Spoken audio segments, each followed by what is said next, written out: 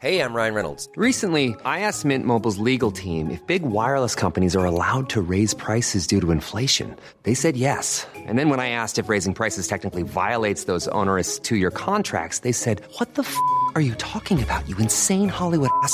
So to recap, we're cutting the price of Mint Unlimited from $30 a month to just $15 a month. Give it a try at mintmobile.com/switch. $45 up front for 3 months plus taxes and fees. Promo rate for new customers for limited time. Unlimited more than 40 gigabytes per month. Slows full terms at mintmobile.com.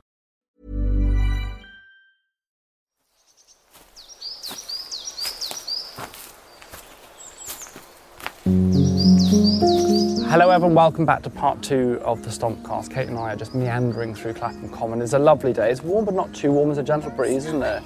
It's lovely. It's so nice. It's kind of picture perfect, isn't it? I would say so, and we're saying this as Abby's firing away, I should say, from her camera, taking some. Thank you for completing that sentence. Some lovely photos, I have no doubt as well. And if you want to check out some of the photos we take, and we post them on the Stompcast page, you can have a little look at some of those. You do a great job, Abs, don't you, at the photos? And the captions are usually puntastic as well. So I look forward to that. I'd like to dive into some of the moments, I guess, that you look back on so far of kind of highlights from your career, moments you just go, wow, that was a crazy time. And I wondered if we could start around Princess Diana and Candle in the Wind, because I believe this is it's a good story. I've heard parts of it, but I'd love to hear the context, because it's kind of a famous moment, if you like, isn't it? It became, well, horribly it became that, but, tragically it became that.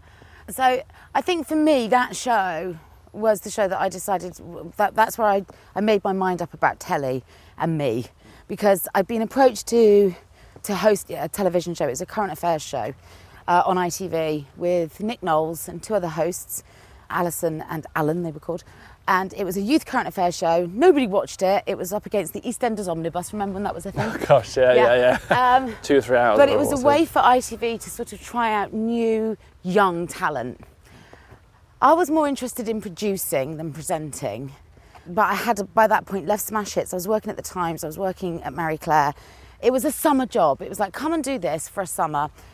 No one's going to watch it. See if you like it. Like, literally, is that how they premised it to you? Don't worry. Because I was like, I was so reluctant. Yeah. But when the way they pitched it to me that got my attention was a really smart woman called Trish Powell. She came to me and she said, look, on a business level, you need to take this meeting with me and take it seriously, because you work in print. Print is in demise. It's in palliative care. Readers are leaving in their thousands. And I knew that. I'd been managing decline at Smash Hits. Our best days were definitely behind us in terms of print. And she said, there's a revolution coming. Oh, she had me at Revolution. I love a my FOMO cannot miss a revolution. We've already established you like to try new things, you're curious in new things. And she's like, at that time, we just launched Channel 5 in the UK. The Spice Girls were the launch act, And she went, there's more TV channels coming. There's going to be hundreds of them coming over the hill. It's going to be a digital revolution. And there's going to be a demand for people like you and your skills. But you're never going to prosper in this environment if you don't have experience. So I said, okay, I'll do it on condition that I don't just present. I also want to produce my own items. I want to learn how to edit. I want it to be kind of like a YTS scheme for the summer. That's so amazing. So off we went. And my 8th show, so I'd done 7 hours of telly at this point, was on a Sunday. Diana passed away. Sadly passed away, yeah. That day, as did Dodi Fayed. And ITV decided that they wanted to keep our show on air to give ITN News a chance to catch the breath. And it was so important to do it justice. It was so important to not mess it up. I knew that we were in a moment of history. Oh, huge. And I was utterly ill prepared. I didn't even have any black clothes. I was living in a Novotel in Southampton. I just had to ferret around and borrow something from somebody. And one of the parts of the show that I was entrusted with was to edit together a montage at the end of the show to play out that shone a light on the work that she did with young people, so Diana, Princess of the Young. And I needed a piece of music to go with it. And the music library was shut because it was a Sunday. So I just had to rummage around and find something in my car on CD. That's just that wasn't scratched. That's just, oh my gosh. And the only thing that I had that felt even closely appropriate was Elton John's Greatest Hits. And I just scanned the track listing and went, yeah, that Candle in the Wind, she's our Diana. And I ran it. Makes my hair stand up as you say it. You're telling the story, my hair's actually standing up. You can see that. Look, you can verify. It's just an unbelievable moment because we all remember that. Sorry, carry on. It just was wow. Yeah. Yeah. So I remember. Wow. Oh, that's very kind of you. Think. Well, it's really weird talking about this moment because ultimately I have to remember it's wrapped in loss and a tragic death. Two young men, two young boys lost their mother that day. You know, it feels really uncomfortable to claim any sense of. Moment in that moment. But it is and of course we know that, and we understand, we absolutely accept that, and it's just, you know, what has happened, and for that family it continues obviously we see to roll on. But of course what you said is that she was the people's princess as well, and people like yourselves in those moments are capturing moments of grief for everyone else. That's the point. I think it goes back to, you know, what I've always been about, which is words, right? You know, the lyrics. Goodbye Norma Jean, you know, you hear it. I mean, obviously Elton went on to rewrite it, but I just ran it into the edit, and I just thought lyrically this tells the story that it feels like it's unfolding right now. So you took the CD up from your car, into the edit. I think I ever got it back actually. Still got my CD. Cheeky sods. Yeah, Meridian in Southampton, but it played out, and then obviously the radio started to pick up on that.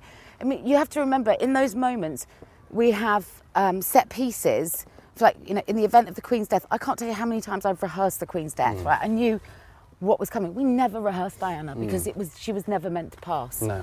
So everybody was finding their feet. So to find one piece of music that commercial stations could play without offending people, everybody jumped on it. And I think that's what. I think that's well, why. It's now, and I must admit, I didn't actually realise that was where it had come from. But in my head, and I think Candle in the Wind, it was.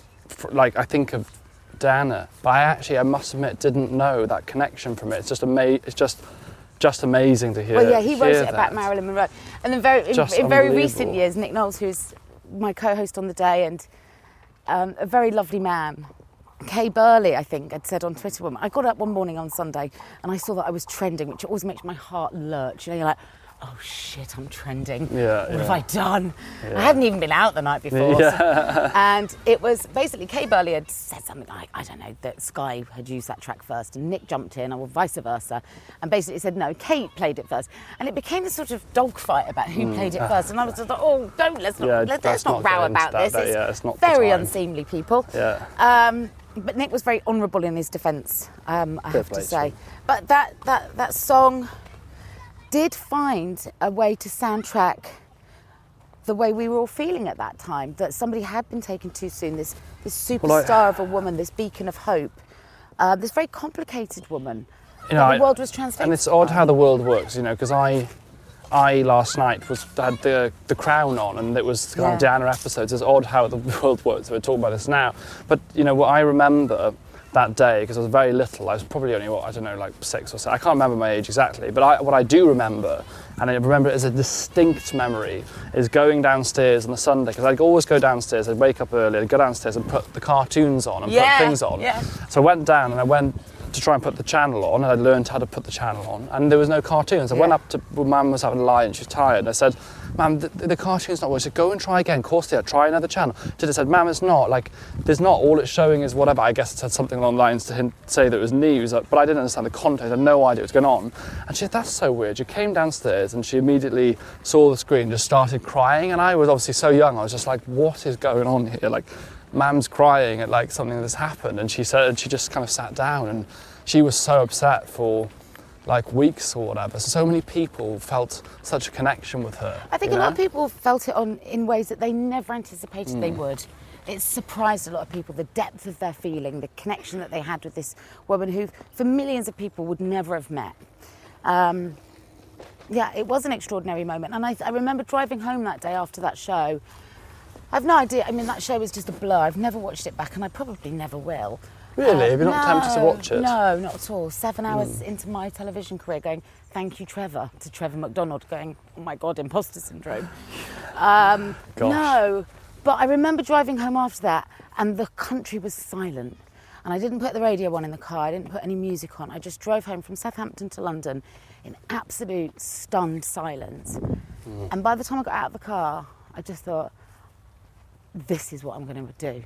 I'm going to be a live broadcaster, because for all of the awfulness that day was about, to be embedded in that story and to be telling it as it broke. But you remember, it is part of time. And I think so much of purpose in life is to feel should be. Yeah. And I think there's so much purpose. I just think people always remember moments in time. It's an interesting conversation. Like, there's a completely separate conversation about people are anti or pro-anti monarchy. But one thing that's absolutely, I think is undeniable, is that we remember ages in time by who the monarch was, what happened at that time. So you might not even like the royal family, but you will still associate that certain period of time. I don't think anybody wasn't moved by the loss of Diana. Exactly, because fundamentally it was the story of a woman who was restarting a new chapter of her life after an intense period of unhappiness, that was the mother to 2 young boys, and they were all robbed of that opportunity to grow up and grow old together.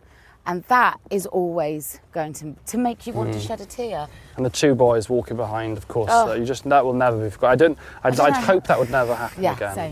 Yeah, same. You look back at some things. At the time, we've got to be careful. And I think it's actually very important, again, when we're talking about, being respectful. It's remembering that at certain times things are seen appropriate and then they're less appropriate. That doesn't mean that we shouldn't look at them and go, that isn't right, we shouldn't do that. And if that ever happened, we need to do this differently. But those were the times it was kind of in, wasn't it? Context, right? Context is everything, which goes right back to what we were talking about in part 1, which is why I love podcasts, because you can apply a context. We're not going to chop this conversation up so it doesn't live without context. People hear this in the fullness in its of it, entirety, and sometimes that's really important. And sometimes it's really boring, depending on whether or not you like this level of conversation. So you went from that kind of moment, you were in the car driving home, and you thought, right, this is it. So at that point, I sort of said, I'll try the show, but I wasn't convinced that being on camera was for me. I loved being an editor. I liked running a team. I liked being a backroom leader, not front of house on camera. It just never occurred to me that would be for me. And then another thing happened on that show. I went off and I made a story. I made lots of different stories across the series that summer, and I started to really fall in love with the idea of storytelling, and I was getting my own stories on screen as well. I'd just pitch my own ideas, and they'd say, so I felt like I was really having an input. And one of the stories involved me going down to Top of the Pops and interviewing the producer of Top of the Pops, director, producer, a guy called Chris Cowie. And we hit it off quite well. It was very nice, very exciting to be on the set of Top of the Pops. Been there before as the editor of Smash Hits, so, still a thrill though to go down there. So cool. Thought nothing more of it. He then calls me randomly, months later, and I was at home decorating my kitchen, and he rang me and said, could you get to Elstree Studios in 2 hours? And I was like, hello, why? He's like, Jane Middlemas, who was the host at the time, has gone off sick. If you can get here in 2 hours, you can host Top of the Pops this week. I was like Roadrunner. You've never seen me move so quick. My God. And that... that gives me nerves in my stomach hearing it. Gosh. And that was so exciting. You talk about moments. I'm glad you're excited. Yeah. So were you scared as well? Were you kind of, I'm going for this? Maybe sometimes it's better when you're just like, this is here, this is it. Totally. If I'd have had gotta go weeks to sweat exactly. it over. Just go and do it. I know that I was so overexcited that I had to redo the opening link because I was too high-pitched. I see. And my country accent came out because I'm from Cheltenham in Gloucestershire.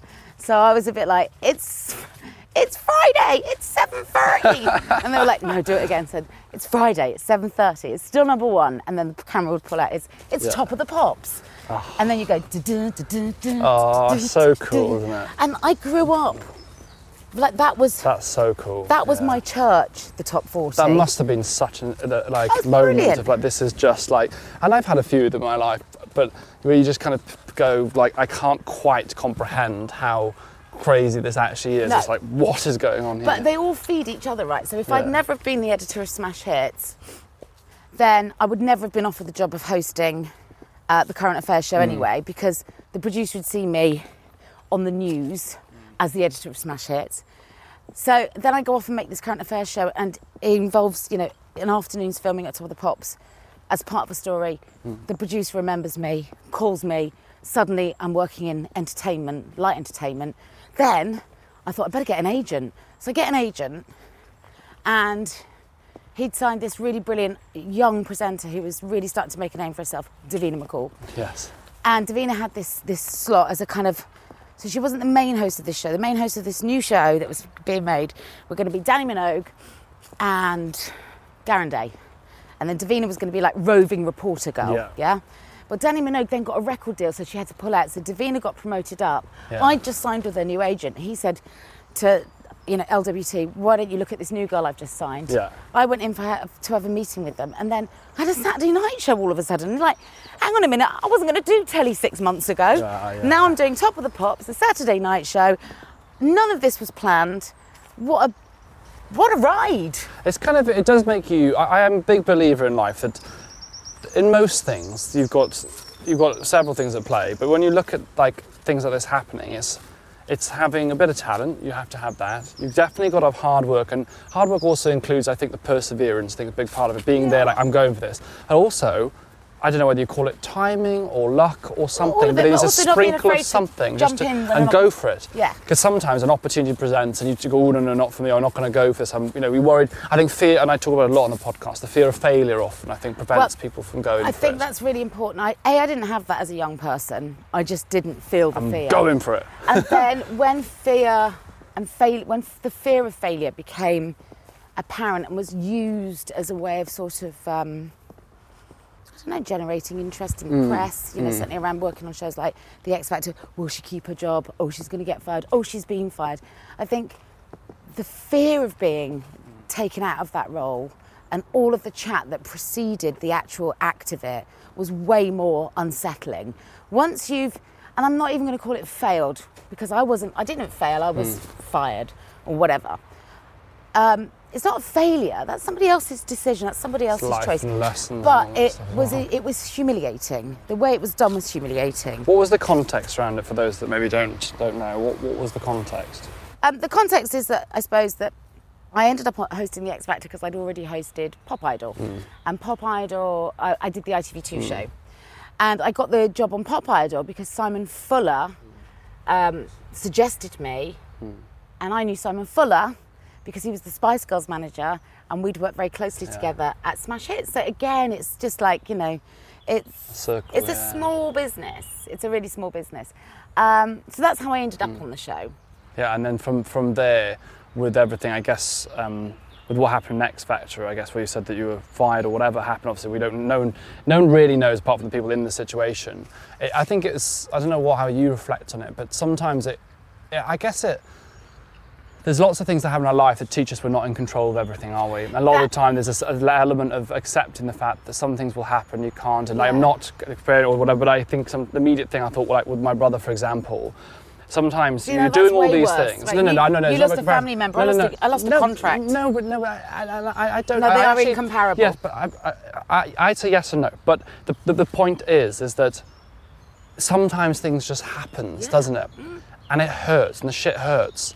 But sometimes you have to then, we as humans always want a reason. Why did this happen? Or you look at it in yourself. And sometimes I think it's a very hard skill. I'm not sure it's one I've completely mastered as someone who's quite introspective, but learning just to go, right, brush your hands together, brush things off and move on. Well, I think and I find that hard. I find that hard. Yeah, well. I find it hard. But it's hard the first time. Right? And I think that's where fear, you learn to manage it once you've experienced it, right? So the fear of it happening, like I said, was keeping me awake far more at night than the weeks and months that preceded the actual act of it happening.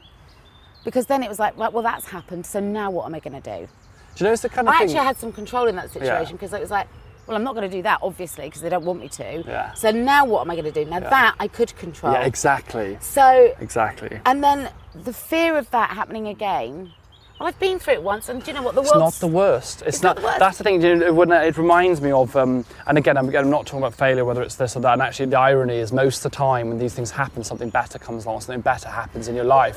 Maybe it was just meant to happen. But I remember, when I missed out on my marks. I've told this story so many times, but missed out on the marks I needed to get into med school. Literally, worst thing I could ever imagine happening ever. I mean, this was literally like, oh my god. I remember you telling the story. And it was, and actually, in reality, it was a bit crap for a couple of days or for a couple of weeks, But I'm fine, I'm here, and and then actually, and I still got through and I got in, and sometimes I think the fear of the worst is often worse than the worst. Totally. It's true, isn't it? 100%. So now, I think, when anything big like that comes at me again, and I say big like that, actually in the grand scheme of life, literally isn't that big. But, when things don't go to plan, when, for example, I became a single parent and I hadn't planned for that, and when that awful reality hits that this is what's coming, this isn't going to work, and that required huge. I mean, that was tough. Losing a job wasn't tough. Losing my belief in a family unit really was, really was. But because I'd already been through a bit of a punch up, I suppose, I was battle hardy, and nothing scares me like that anymore, because I've been through it, and I know that.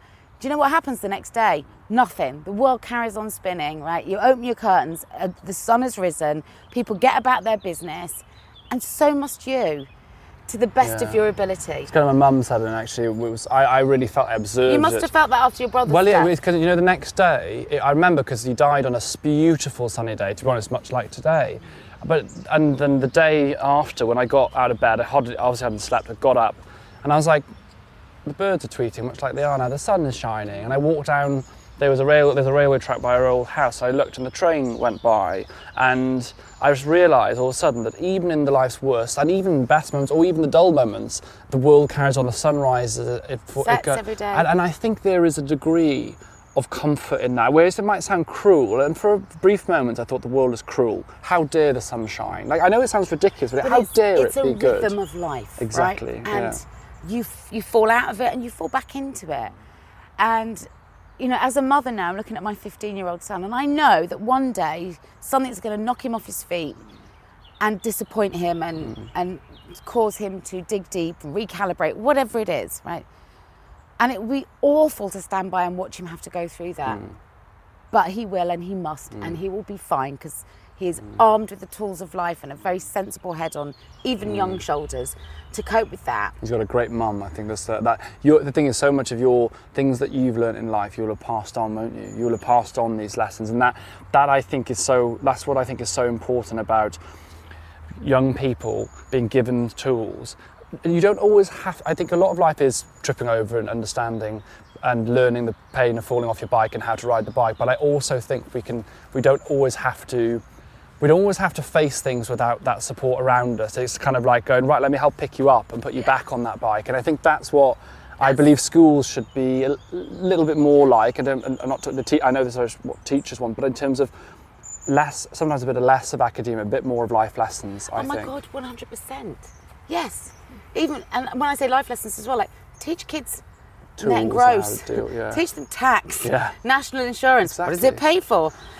Teach about heartbreak. Teach about heartbreak, about loss, about grief, because one thing's certain. Teach young women to have some sense of financial agency, because I have so many friends that feel that they can't leave relationships for financial reasons.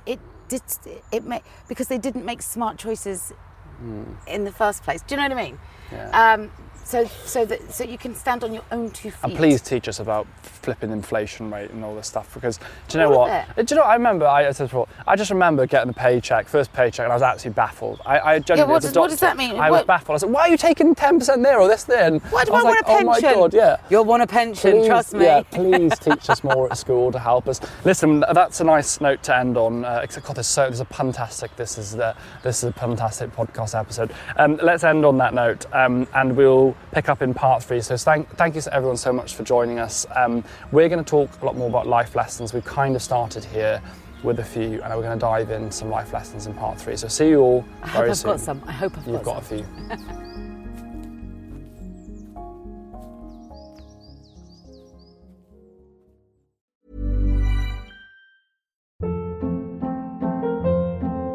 Hold up. What was that? Boring. No flavor. That was as bad as those leftovers you ate all week. Keke Palmer here, and it's time to say hello to something fresh and guilt-free. Hello Fresh. Jazz up dinner with pecan-crusted chicken or garlic butter shrimp scampi. Now that's music to my mouth. Hello Fresh. Let's get this dinner party started. Discover all the delicious possibilities at HelloFresh.com.